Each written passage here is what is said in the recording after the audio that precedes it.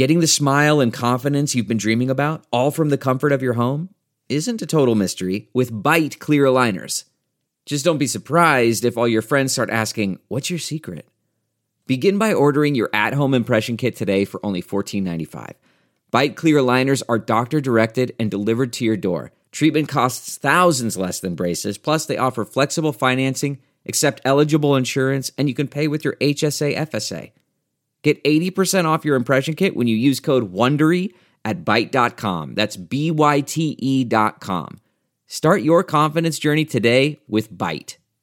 Delve into the shadows of the mind with Sleeping Dogs, a gripping murder mystery starring Academy Award winner Russell Crowe. Now available on digital. Crowe portrays an ex-homicide detective unraveling a brutal murder he can't recall. Uncovering secrets from his past, he learns a chilling truth. It's best to let sleeping dogs lie.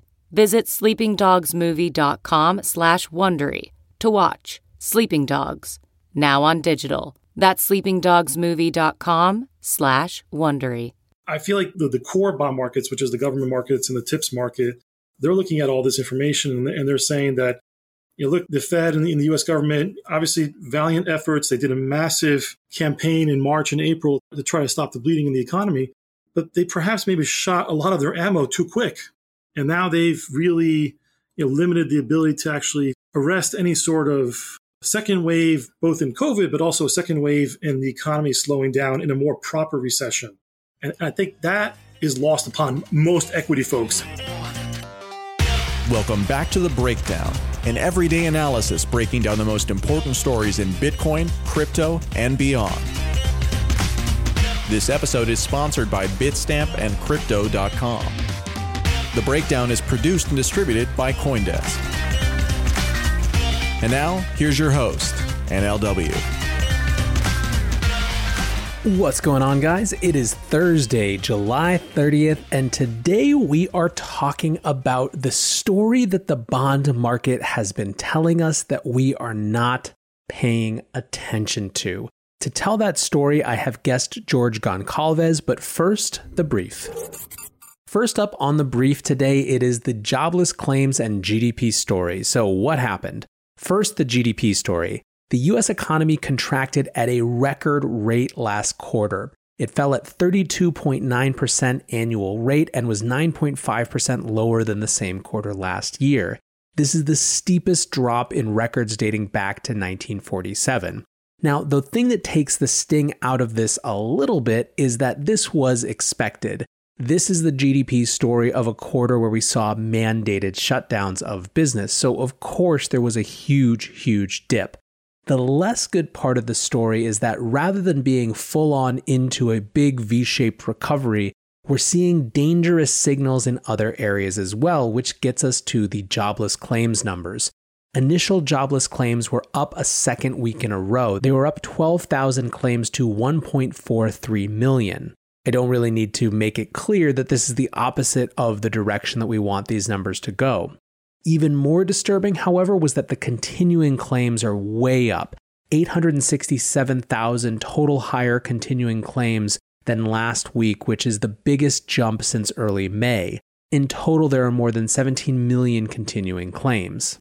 One of the key go-forward questions of the economy is how we can coexist with the virus, and these initial jobless claims and the high continuous claims make it a scary question to ask. Next up, let's review the big tech hearings in Congress, and guess what? It was a whole big bunch of nothing, just like we thought it was going to be. The questioning of the four tech CEOs, Amazon, Alphabet, Apple, and Facebook, went pretty much exactly like you would expect, with every congressperson using their 5 minutes to score political points and grab sound bites that they could use for their constituencies to help their re-election campaigns, etc., etc. What you should actually be watching in this big tech versus government space, because this is a narrative trend, this is a key theme to be watching, is, of course, TikTok. There has been a ton of TikTok news this week. First, the platform has come out hard against Facebook and Instagram, saying that their copycat features are basically attacks disguised as patriotism.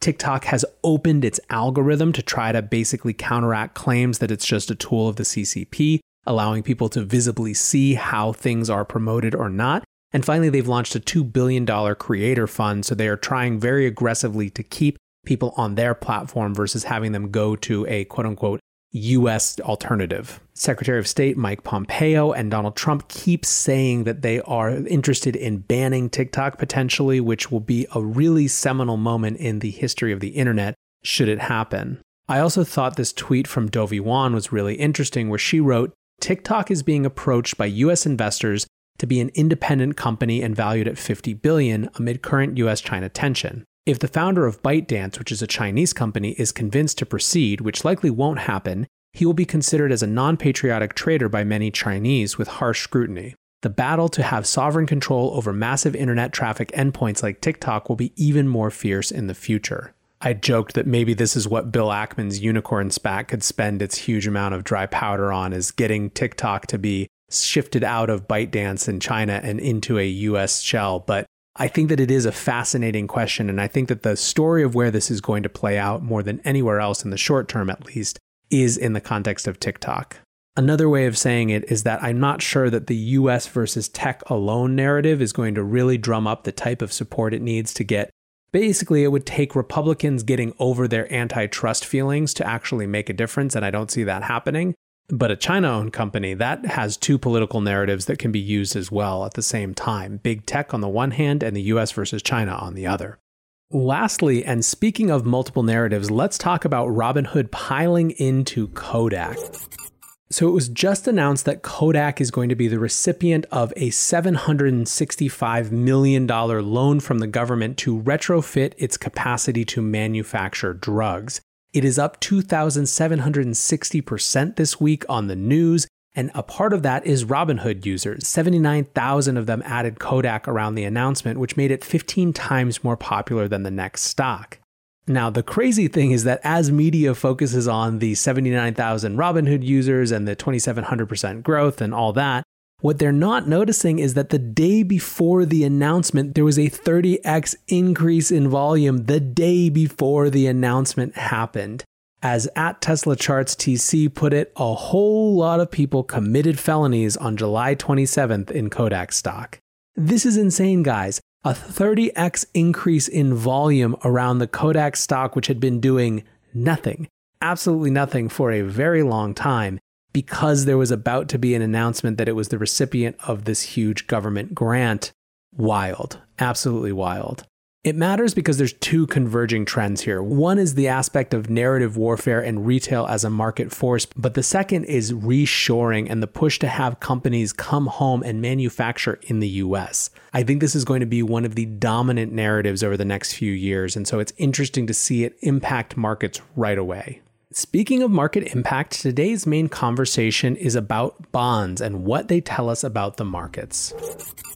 My guest today is George Goncalves, and as you'll hear, he has been in and around markets for 20 or more years. He is focused on bond markets and has a huge breadth of experience to share in that light. In our conversation, we talk about something that he said actually right before we started recording. He said the bond market has been the truth teller for decades, but no one wants to pay attention.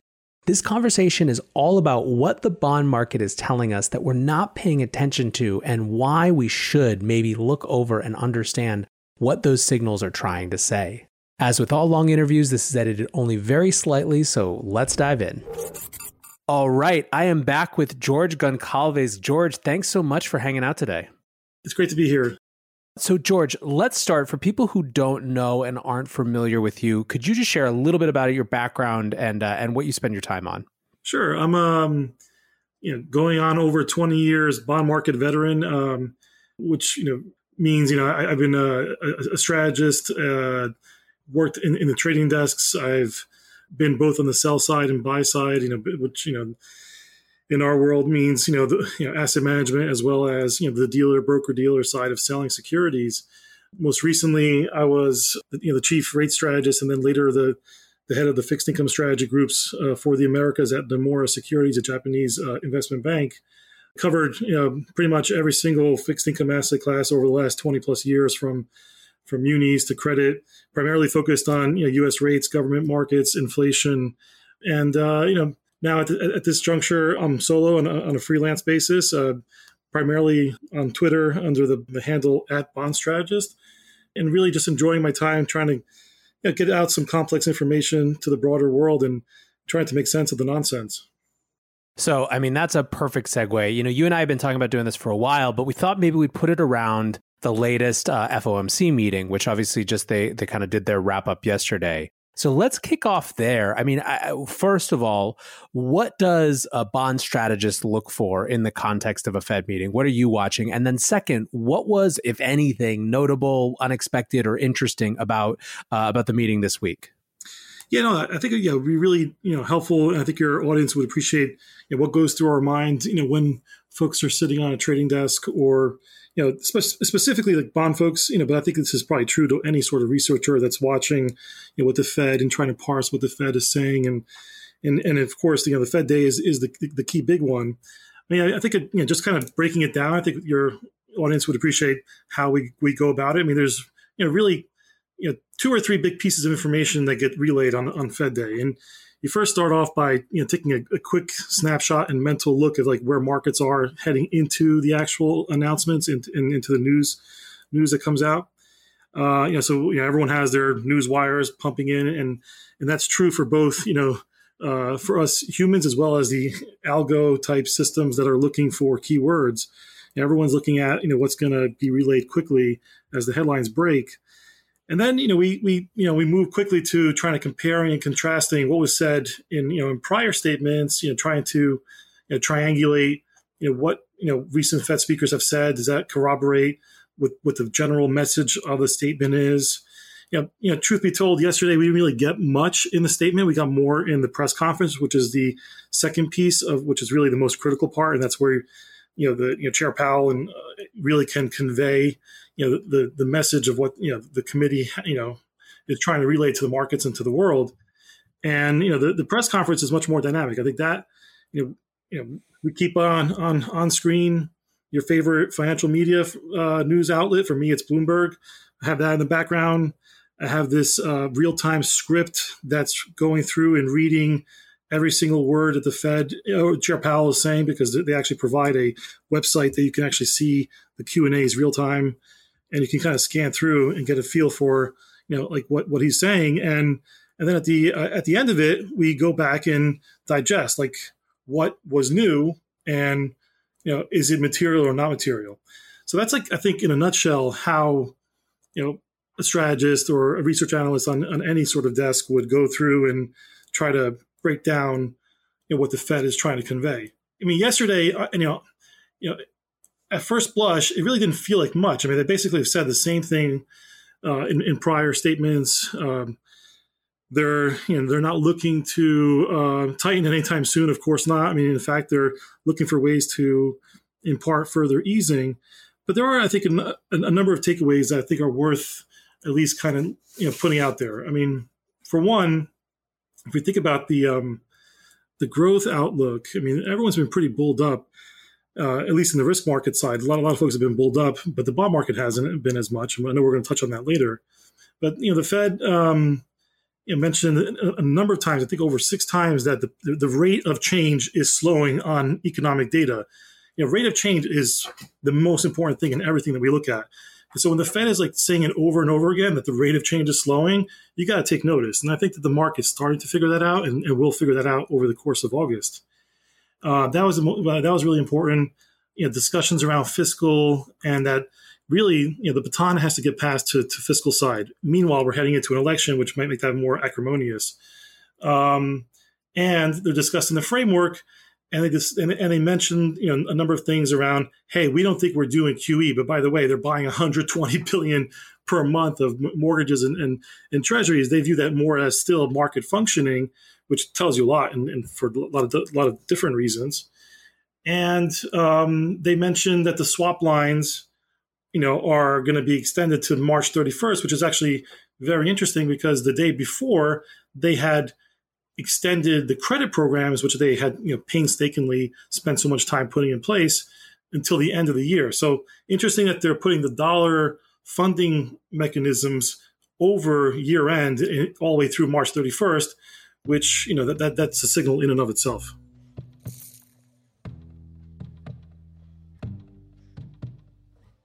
Bitstamp is the original global cryptocurrency exchange. Since 2011, Bitstamp has been the preferred exchange for serious traders and investors. Trusted by over 4 million customers, including top financial institutions. Bitstamp is built on professional-grade trading technology.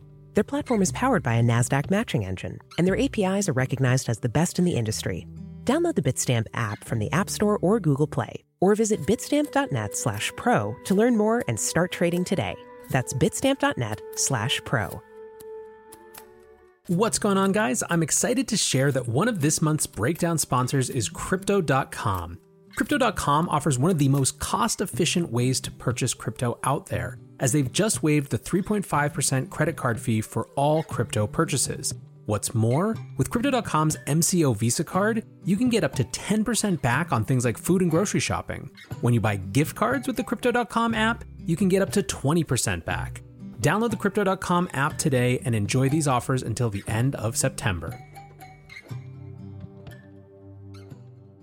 Kind of coming back to these different signals that you're pulling out from yesterday, I almost feel like there's sort of like a two-part process for anyone who's trying to analyze this. One is, what is your interpretation as the analyst of what's being said? But then second is almost kind of triangulating what the market interprets it as. So it's kind of like these two layers of analysis is, what you thought the Fed was saying and then how the market was receiving it and whether it was different. So I guess, you're kind of sharing that in general at a high level, people's interpretation was that there wasn't a lot new. I mean, is that the case, or is there more nuance than that? I think it's increasingly becoming more evident that it's more nuanced than that. That that they're looking at high frequency data and they're noticing that there is a slowdown happening, and that what we saw coming out in May, June, really was just a bounce back from the lockdown, and that was to be expected. And I think that now, getting nervous that, we're entering into this kind of no man's land between now and October, really November, where it's going to be hard to really, up the ante. I mean, of course, the Fed has some tools, and we could discuss what those are, but I feel like it's a subtle signal that they're getting nervous that the fiscal side has to get their act together and provide relief. And will it be enough? And I think they're worried about that. Yeah, I think this is really interesting. It's been fascinating over the last 2 weeks in particular, as the kind of May and June data has rolled in, that there's this kind of psychic fracturing and schizophrenia in the narrative machine. On the one hand, there are all these things that look better, but on the other hand, the data that's more kind of contemporary, right? That's more in the moment, things like jobless claims, and a variety of other, credit card purchases and things like that are telling the same story that the virus numbers are telling, which is that, holding aside any mandated shutdowns, people are recalibrating for a kind of an indeterminate environment, right? Yeah, no, I think look, lockdowns that are forced is one thing, but I think that there's also a shift in consumer behavior. You see it in the consumer confidence numbers as well. If people get nervous about stepping outside and conducting their daily livelihoods, it's just going to, it has a knock-on effect. And I think look, it could be noise because we're obviously in summer and people are rechanging the way they vacation and how to deal with, being more landlocked, not being able to travel around the world as much. That might actually create a boost in some areas of the country. But I think that, we're in this weird state where we don't know if the trajectory that we saw coming out is going to be that robust. I mean, I'm skeptical of that, and that's because I read the tea leaves of how the bond market is digesting it all along, and so I think that that narrative is going to get tested, and then the question is like, how deep does it go, and what snaps people out of like, oh, maybe it isn't that bad. Like, so I think that's why August, it could be typically a snooze fest, but it can, there could be outliers that come out of nowhere that completely derail the current narrative.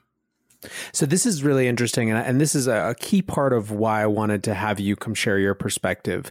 You just mentioned this idea of reading the tea leaves that the bond market is telling us, and one of the sort of narratives or notions that I've seen repeated, kind of frequently on fin Twitter, on crypto Twitter, is the idea that the bond market has been telling us a different story or potentially multiple different stories than the equities market. And obviously, we live in a paradigm where the equities markets are sort of the golden god when it comes to the media narrative about the markets. But so I guess two-part question. One, has the bond market been telling us a different story than the equities markets? And if to the extent that it has, what is the story that the bond market is telling us?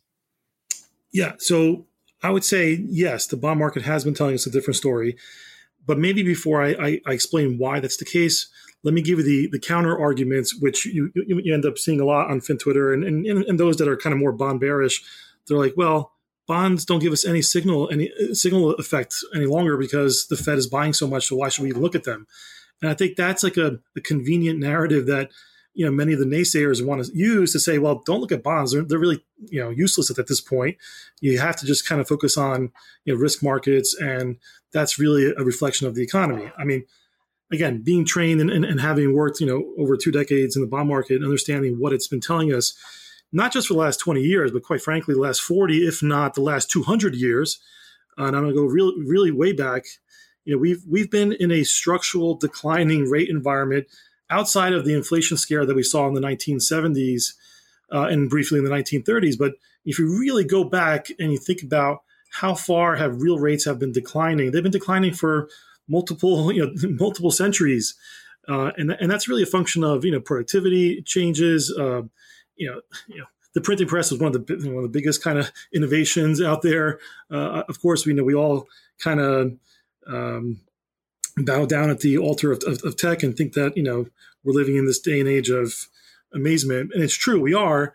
But we've come a long way where real growth, or the real kind of ability for economies as large as they've become, at some point they start to slow down, and we've been slowing down for decades because we just can't keep growing at the same pace as we were. I mean, it's going to either eat up all the resources in the world. I mean, there's so many other side topics that we can go into, but real rates are basically telling us that growth is not going to be that robust going forward, and it has been the case like that. Give or take a few moments in time where real rates spike up higher, they've been basically heading lower, and just not believing this narrative that sustainable recovery is in the making. So what are the implications of this? I mean, I guess one, how would people behave differently if they were listening in this way? Or is that such a counterfactual that it's hard to say? It's hard to say. I mean, I think, look, the other piece that, that it's also thrown out there, I think, for selfish reasons, like, oh, you should not have bonds in your portfolio. And it's tricky, right? I mean, obviously, you don't want to be buying negative yielding assets and slowly chipping away at your capital. I mean, I get that, and that's probably specifically true for the the retail investor and for the private investor that may have other alternatives, especially outside of the realm of government bonds. But there is a large segment of the investor base that has to be involved in the bond market for fiduciary reasons and for legal reasons. Like pensions and banks and so forth. And so they're always going to be involved, and they might drive, bond prices to unrealistic levels. And that's a topic all in and of itself. But I mean, if you kind of still go back and circle back to, why are bonds telling us a different story than equities? Largely, I think, there's this view that, what else can the Fed do if we do see, a bankruptcy, wave, if insolvencies were to pick up again, if we actually see a natural side of a recession, the acute lockdown shut down impact and creating like a very short-lived kind of depression, it's easy to dismiss that and say, oh, look, that was just because of the pandemic. It's going to all come back. It's going to be fine. It ignores the reality that, we were already fragile heading into this environment, and that credit markets and the ability to service debt we're pretty stretched. And so I feel like, the core bond markets, which is the government markets and the TIPS market, they're looking at all this information and they're saying that, look, the Fed and the U.S. government, obviously valiant efforts. They did a massive, campaign in March and April to try to stop the bleeding in the economy, but they perhaps maybe shot a lot of their ammo too quick. And now they've really limited the ability to actually arrest any sort of second wave, both in COVID, but also a second wave in the economy slowing down in a more proper recession. And I think that is lost upon, I think, most equity folks. I mean, they're just viewing like, look, liquidity is great, money's coming into the system, everything's guaranteed to go up. Everything's based on price, right? So if you wake up one day and you realize that you can't service those debts or you can't maintain those equity valuations, there'll just be a reset. Those companies will either still exist or not, and we'll just have different price levels. But the world will keep going as it always does. So this actually brings up a really interesting question, which is, obviously we've had this major kind of world shifting event that has created a new context for everything in COVID-19. But, late last year, like call it Q4 2019 and coming into this year, what were you looking at? I guess what was the story that bond markets were telling then, and how much has that been changed versus reaffirmed by what we've seen subsequently and COVID-19? I think and I've been watching this, and I'm a money markets follower, and really like to look at the plumbing to see what it's telling us, and really since all throughout 2019, culminating with the repo scare that we had in September, which led to the Fed's not QE of really ramping up the balance sheet initially, and then what happened through March. I think we're all part of the same story. That there's only so much balance sheet in the world unless you actually start to expand it on the public sector side, either through governments or through central banks, printing money and just expanding the ability to service all these assets. So I think it was at the end of the day signaling that we're very late cycle, that you could only issue so much debt and expect things not to either start to break down. In that kind of environment. I mean, when you have things priced to perfection like we did, and now we're trying to reflate these assets, more broadly in the S&P or wherever, it's hard to maintain those valuations unless you have real, honest earnings growth, and you really are able to service debts forever. And that's why we're seeing a big rise in zombie companies that only can survive if rates are at zero. And so I think, the Fed, you have to give them some credit. They tried to raise rates. They didn't get too far. They tried to reduce liquidity in the system, and they had to unwind QT. And then it really just created this window between the summer of last year, really through the beginning of this year, that there was just not enough capacity on the private sector side to handle all this debt. And it led to these weird gyrations that we saw in middle of March, and they had to step in. And that's why the Fed keeps calling it market functioning, that they're buying 120 billion of assets for market functioning. They're just clearing up and making space, and so the system can actually keep operating. So this brings up a really interesting question about how much agency the Fed actually has with these decisions. And I guess to what extent the agency or lack thereof is a vector of just market functioning or political will. So, I guess that's my question is, we kind of look at each of these meetings, with a microscope and examine the decisions, but on a slightly higher level, how much actual room to make a broad band of decisions does the Fed have?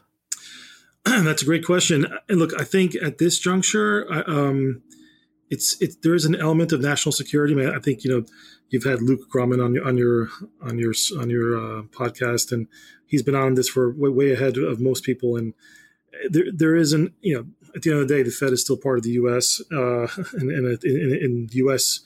is going to do everything in its powers to make sure that we have a properly functioning banking system. And if you were to ask any sort of leaders down in DC, like what's the most important things for keeping your country safe, you have to have a viable banking system, and you have to have a great military, which they're defending both of those by keeping the treasury market well functioning. Do you think then? I guess it's I mean, it gets back to this question of whether they can actually shift things. For I guess what then becomes is there a way to unwind this, or is this how does this play out? I guess is the question that I'm kind of grasping at here. It's an interesting thing. What you, yeah. In the here and now, in the real time, we'd like to try to forecast the future and really get a sense of how can this really all play out. And anyone that comes on your show, or anyone, quite frankly, has no clue, because there's some scenarios that are more feasible than others. I think what we're trying to play towards is the scenario that we had during World War II, and you had a very close relationship between the Treasury and the Fed, and we got debt to GDP numbers that were basically roughly where we are now, and life continued, and we got to the other side, and you had to make some changes on how banks operated. But what's obviously the world's now much more complex than the 1940s, 50s banking system, and it really actually kind of brings us to the juncture of what I think a lot of your audience focuses on, which is the role of alternative kind of assets, alternative means of exchange like crypto. And I think it's starting to really open up that discussion. You're hearing central banks around the world think about having their own central bank digital currencies. I think you have to create an environment where things cannot be fixed instantaneously, right? So you try to stop the bleeding, and then you want to slow down the process as long as possible so that you can figure out what is the exit strategy. And it might very well mean that the exit strategy requires a rethinking of how the Fed operates relative to commercial banks and dealers. And, I think I've heard some call, the Fed now the market maker of last resort. Technically, they're supposed to be the lender of last resort. They're not supposed to be making markets. And so I think they're doing all that to try to buy time to figure out what is going to be the new world once we get out of this. And this might mean a 3 or 5 or 10 year plan. And it probably also brings into this discussion, the role of the dollar and everything else. So I feel like it's such large topics to tackle that you cannot just do it on the fly. And so I think they're trying to set us up for this new world without they themselves knowing all of the answers.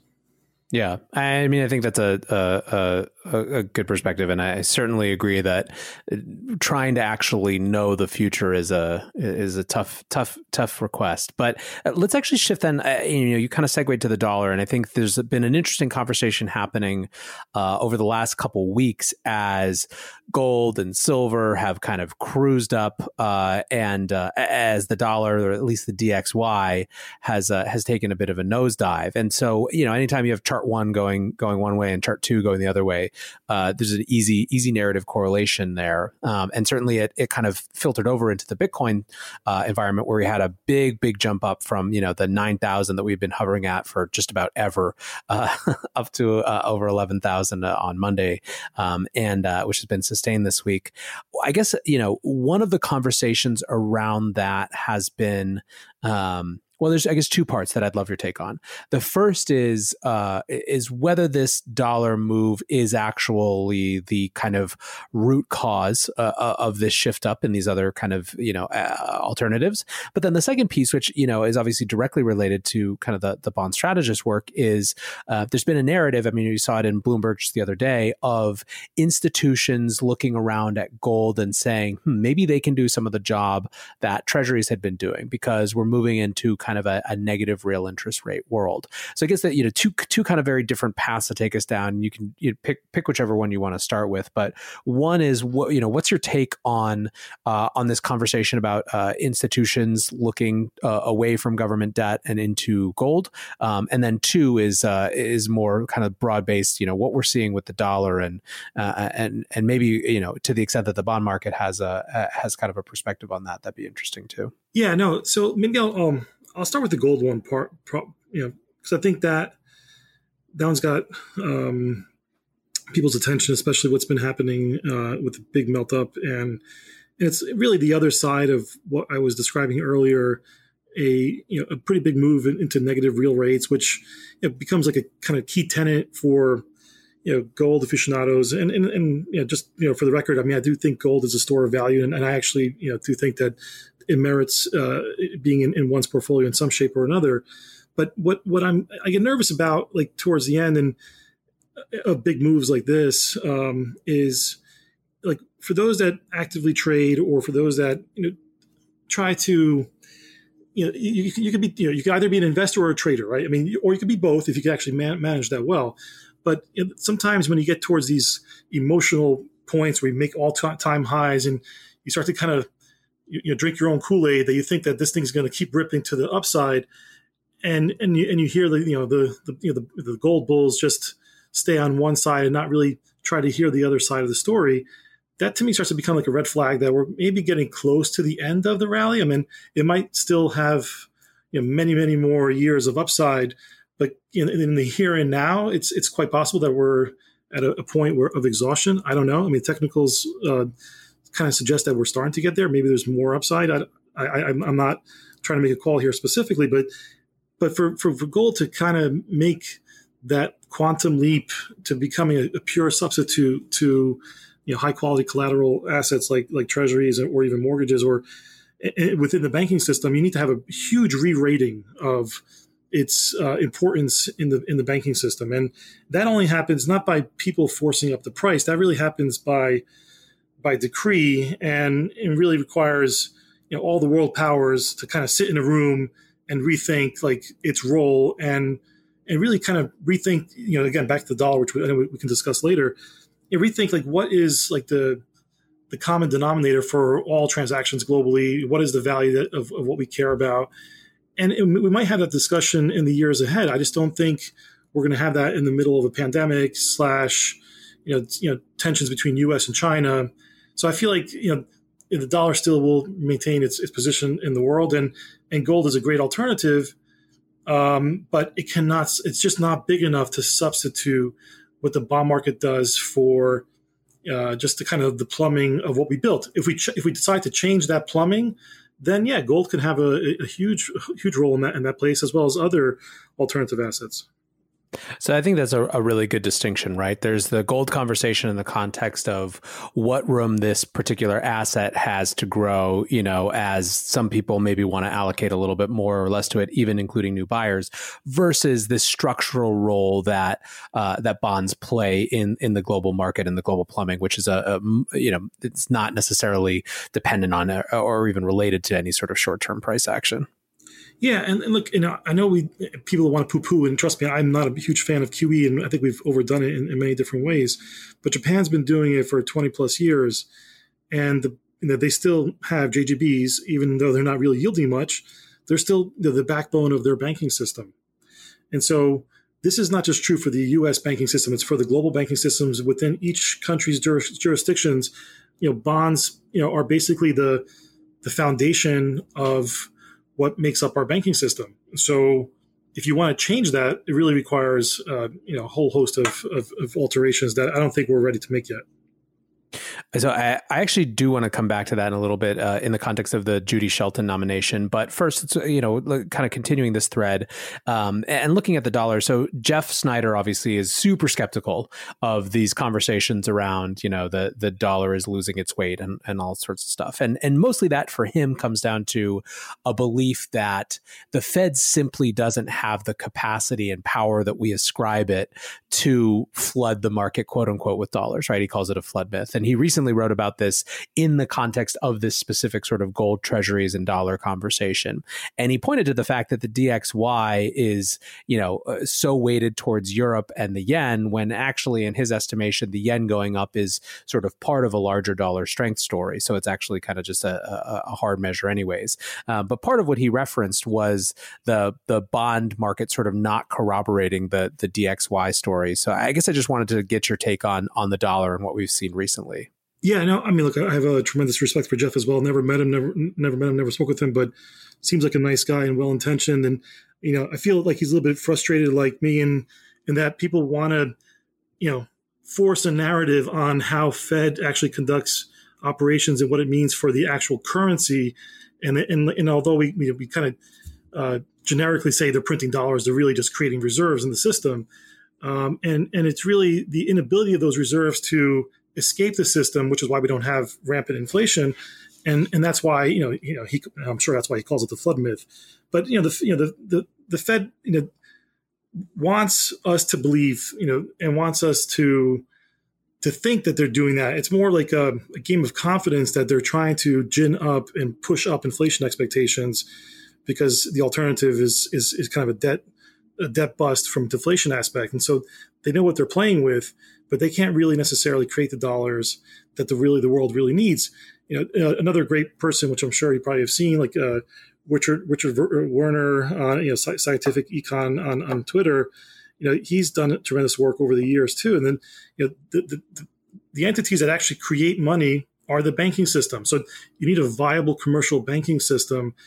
And this is true for both the domestic banks as well as global banks to create dollars. I think some people don't know and realize that there's a lot of dollars that are created outside of the Fed's domain in the global banking system, which are just unaccounted for. We just don't know how much it is. We see BIS estimates of there's massive dollar shortages. In other words, meaning that entities outside the U.S. have borrowed a lot of dollars and eventually they have to pay back those dollars.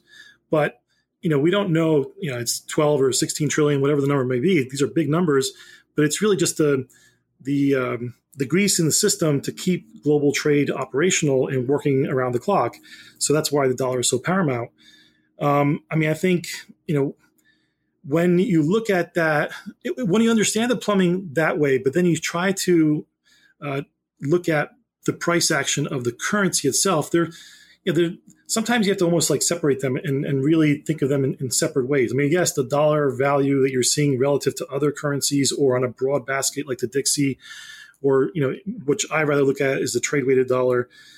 Yes, the dollar has been going down in theory in value, but that's on a relative basis. And to Jeff's point, I think it's a very good one.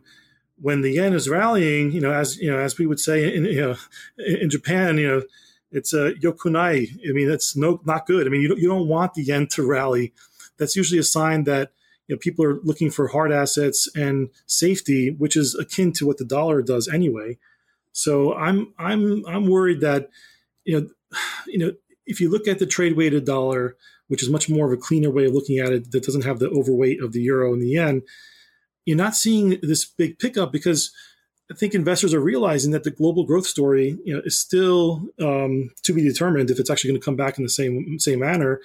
And we still have the possibility of wave twos coming in from COVID, which will probably most likely hit less developed countries much more so than developed countries if it were to pick up in the fall. That if emerging market currencies are not rallying and therefore it's not like a risk on in FX space, then this dollar kind of weakness could be a head fake. I think it's a really interesting lens to look at this with, and maybe just to kind of, I want to actually get your lens on a couple of other things, right? Because they're the sort of high profile economic issues, or I guess in some ways geopolitical issues as well, and how they show up in kind of market reaction. So, one of the things you mentioned in terms of the Fed's current or what we saw from the Fed yesterday is these sort of smoke signals that, listen, the fiscal needs to pick up. We can't do everything, and fiscal needs to come back in. So right now, obviously, there's huge disagreement between the left and the right around what the next round of fiscal, stimulus engagement, whatever you want to call it, is going to consist of. But you're talking about trillions of dollars, right? The low offer is $1 trillion. How does that potentially impact the bond market? What does the bond market make of those conversations? What are they expecting? So the basic rule of thumb that I've kind of always gone back to over the years, and I've used the supply argument myself to try to understand, there's competition in the sense that if you produce more bonds, in theory, based on kind of textbook economics, you would expect those bond prices to go down to try to entice investors to come in. Yields would go up, and that's true most of the time, but only really works when you have a properly functioning economy that's in a growth phase. So if you're in an environment like we are now, where it's uncertain, what is the path for the U.S. economy, and you're just seeing the fiscal side just replacing the drop off in aggregate demand from the private sector, it shouldn't. I mean, it could over time, and it will. I mean, I think if we get our arms around this, we will have higher rates in the future, and then that will be something applauded by the Fed and everyone else to kind of as a vindication that we're seeing normality come back in. But in the very, very near term, like the second stimulus package, which probably won't be as big as the first one, and might end up being more deflationary in nature and expose this kind of weakness and the delays around the bankruptcy wave as well as insolvency wave that's still out there, both at the consumer level and at the small business level. And so if like the fiscal support is not big enough, and the bond market in theory is going to have to underwrite all this new paper that's going to hit the market, but there's going to be willing actors stepping up to buy that because at least they know what they're buying versus buying some credits which may go bankrupt in 2 or 3 weeks. Interesting. Super interesting. A similar question, I guess, around the U.S. and China. This is, again, we're so used to seeing how news and news cycles play out in equities markets. But, when we see heightened tension, like, last week in particular, there was a lot of rhetorical bluster going back and forth and even some real action in the consulate closures or the dueling consulate closures. What do bond markets make of either the U.S., China specifically, or just sort of that type of geopolitical event? Well, I think you kind of were mentioning earlier about how, we've seen, large institutions slowly shifting away from treasuries, or at least contemplating them as an alternative because rates are low and gold is a zero, cash flow asset, but at least you kind of know what you're dealing with. Foreign central banks, this is no secret. This has been going on for, over half a decade, if not longer, have been slowly peeling back and investing some of their excess dollars into gold. Right. And so, when you think about these have been long-term trends where there's like a de facto kind of thinking that people think, oh, foreigners own our debt. Well, not really, not as much as they used to. Now they're like in the low 30% of our national debt. And the majority now is being held by domestic investors and or the Fed, right? So, in 10 or 15 years ago, if we were having this sort of more acrimonious tension between world superpowers and one is indebted to the other, you would think that there'd be some sort of premium start to get priced into the bond market. That, hey, what if there's some sort of retaliation?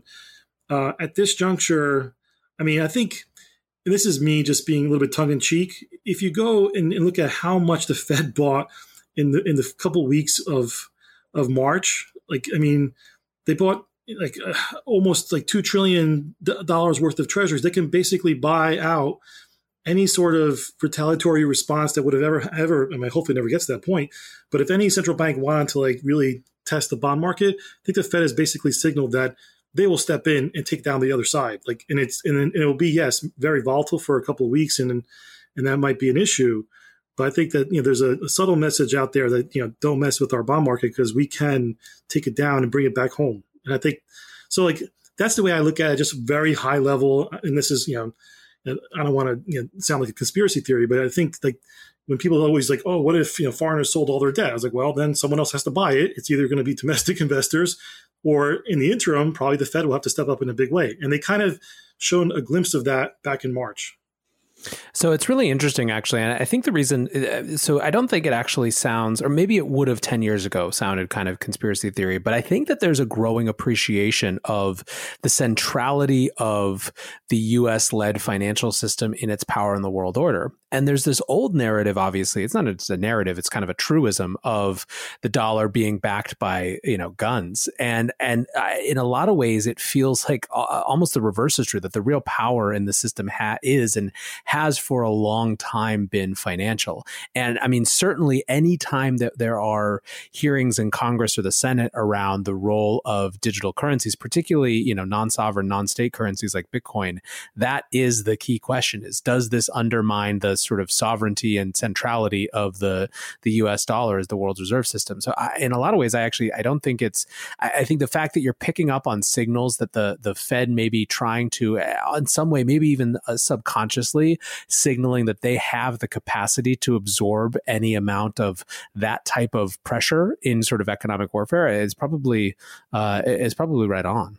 No, thanks. Yeah, look, I think, look, there is obviously a lot of different messages we could take away from these things. And I think your point is, and that's why, as I said earlier, I think central banks would like to figure out a way of introducing or their own kind of digital currencies. And at the same time, given how far along a lot of the currencies that are already in place, like crypto and so forth, I mean, like a Bitcoin within the crypto space, it's going to be hard to shut those things off. So I feel like it's just a matter of finding, like, again, back to what I said earlier, you can't just make these decisions overnight, and you don't want to do it in a rush moment like we are now. But I do think that we're trying to reinvent real time over the coming years, the role of the Fed vis-a-vis the commercial banking system, vis-a-vis alternative assets, and how they all kind of interplay with each other. And hopefully it doesn't require some sort of economic warfare to trigger that. Yeah, totally. I mean, let's one kind of example of this, or something that people have highlighted as potential shift in tone, is there's been quite a dust up over the nomination of Judy Shelton, and I think there's kind of two very different reasons for that. One is policies, right, and past comments around either a return to the gold standard or just a sort of disinclination towards the need for central banks in general. The second is kind of a little bit different. It's politics, right, and a worry that she doesn't seem to care much for the separation of powers, right, between the Fed and the Treasury. What do you make of that? What have you seen kind of the reaction to that nomination be like? And is it something that's even worth paying attention to? I think what you're picking up on is important to highlight. I do think that as with everything in life, people are fearful of the unknown or something that's different. I mean, not just kind of pulling the party line. And I actually read a lot of her papers and subscribed to some of her basic tenets on hard money. And I do think that she would be a really welcome voice at the Fed. That's my own personal view. And I think that people down in DC that don't really have a full understanding of how the system really works and just see something new means potentially bad, therefore let's challenge it. I think it could be the right, those kind of people are probably what you need to have in place if what I described all along through this podcast, that we're trying to rethink a very complex system within the dollar banking system, Fed globally. How do we do this? It's good to have fresh thinking like someone like Judy Shelton. So before we started recording, you said something really profound that I'd love for you to just, kind of put a capstone on, maybe as we sort of round out this conversation. You said the bond market has been the truth teller for decades, but no one wants to pay attention. And it sounded from what we've spoken about before that this has to do with sort of the larger global growth story. But maybe you can just kind of sum up your thoughts on this and perhaps kind of shoot us forward about how we should start to listen or pay attention. Yeah, so no, thanks for picking up on that too. I mean, I do think that it's one of the areas that has always been viewed as more as an arcane area of the financial markets, but in fact, actually, it's the biggest piece of the puzzle and really the glue that keeps it all together and the foundation, as I described. And so, I think that through conversations like this and just in general, there's been a growing appreciation of trying to understand like how the plumbing works, and you kind of come back to this common denominator, which is the bond market and what it's telling us. And so, I do think that those that are really in touch can see the miles away and maybe see it a little bit too early, and that influences decisions and so forth. But I do think that what the bond market is at this juncture, signaling that we're not out of the woods yet, and that there is larger forces at play that really could be tied back to even to national security, and I think that we need to really be aware of those messages when we start to think about our daily livelihoods and what we do with our our financial assets, as well as conduct our lives in general. So I think that it's going to continue to grow in importance. The problem I have, to kind of sum it up at the end, it took this long, and now yields really barely offer nothing, very little to investors, and now they're being forced in to buy at the most uneconomic levels. That's really the tragedy in this whole situation, that, if folks really had picked up and realized that, hey, when rates were at 3%, 2%, 4%, they were much more attractive, but they were being told, don't buy it because equity dividend yields are much higher. Therefore, why would you even touch bonds? Meanwhile, they end up becoming a really, stability factor in your portfolio. I mean, there's a larger question about whether an economy that is based on, sort of easy credit and perpetual growth can redesign itself for resiliency without totally cratering, and that I think plays out on both individual and sort of larger macro levels. 100%. Well, George, it's been an awesome conversation. I know the listeners have really appreciated kind of getting this insight into the bond market and just the perspective that helps bring to so many of these other issues. For people who want to follow you, where can they find you, your writing, your work? Yeah, I mean, the best place at this point is just on Twitter at Bond Strategist. I also do some freelance work with a number of outlets, one called macrohive.com, which is really trying to create like a virtual strategy world for the everyday person as well as an institutional investor to get information on these complex macro topics. But for now, my main area would be just on Twitter at Bond Strategist. Awesome. Well, we will definitely have you back to talk more about all this stuff. And again, I really appreciate you spending the time today. Great to be on. Thank you for having me. When reflecting on this conversation, I keep coming back to this idea of a long-term structural shift to a lower growth environment and what that means. We've created an economy that is absolutely dependent on this sort of ever-growing growth model. And it hurts us in so many ways. It hurts us in terms of our resiliency. It hurts us in terms of our capacity to deal with change. But at the same time, it is enormously enriching and has led to an incredible amount of wealth being created. How we reconcile this larger secular shift to a lower growth environment and to the need and perhaps the desire of consumers to have more resiliency and less consumption in their lives with the fundamental way that our economy is organized is, I believe, one of the key questions for the next 20, 30, 40 years. Of course, on the way to that 20, 30, 40 years, there are going to be a lot of very important issues that happen. So I hope that this conversation has given you an interesting insight into how a bond strategist thinks about these different parts of the market, about what we heard from the Fed this week, and so much more. So thanks as always for listening, guys. And until tomorrow, be safe and take care of each other. Peace. Save on Cox Internet when you add Cox Mobile and get fiber-powered internet at home and unbeatable 5G reliability on the go. So whether you're playing a game at home, yes, cool, or attending one live, you can do more without spending more. Learn how to save at cox.com/internet. Cox Internet is connected to the premises via coaxial cable. Cox Mobile runs on the network with unbeatable 5G reliability as measured by Ookla LLC in the U.S. to H 2023. Results may vary, not an endorsement. Other restrictions apply.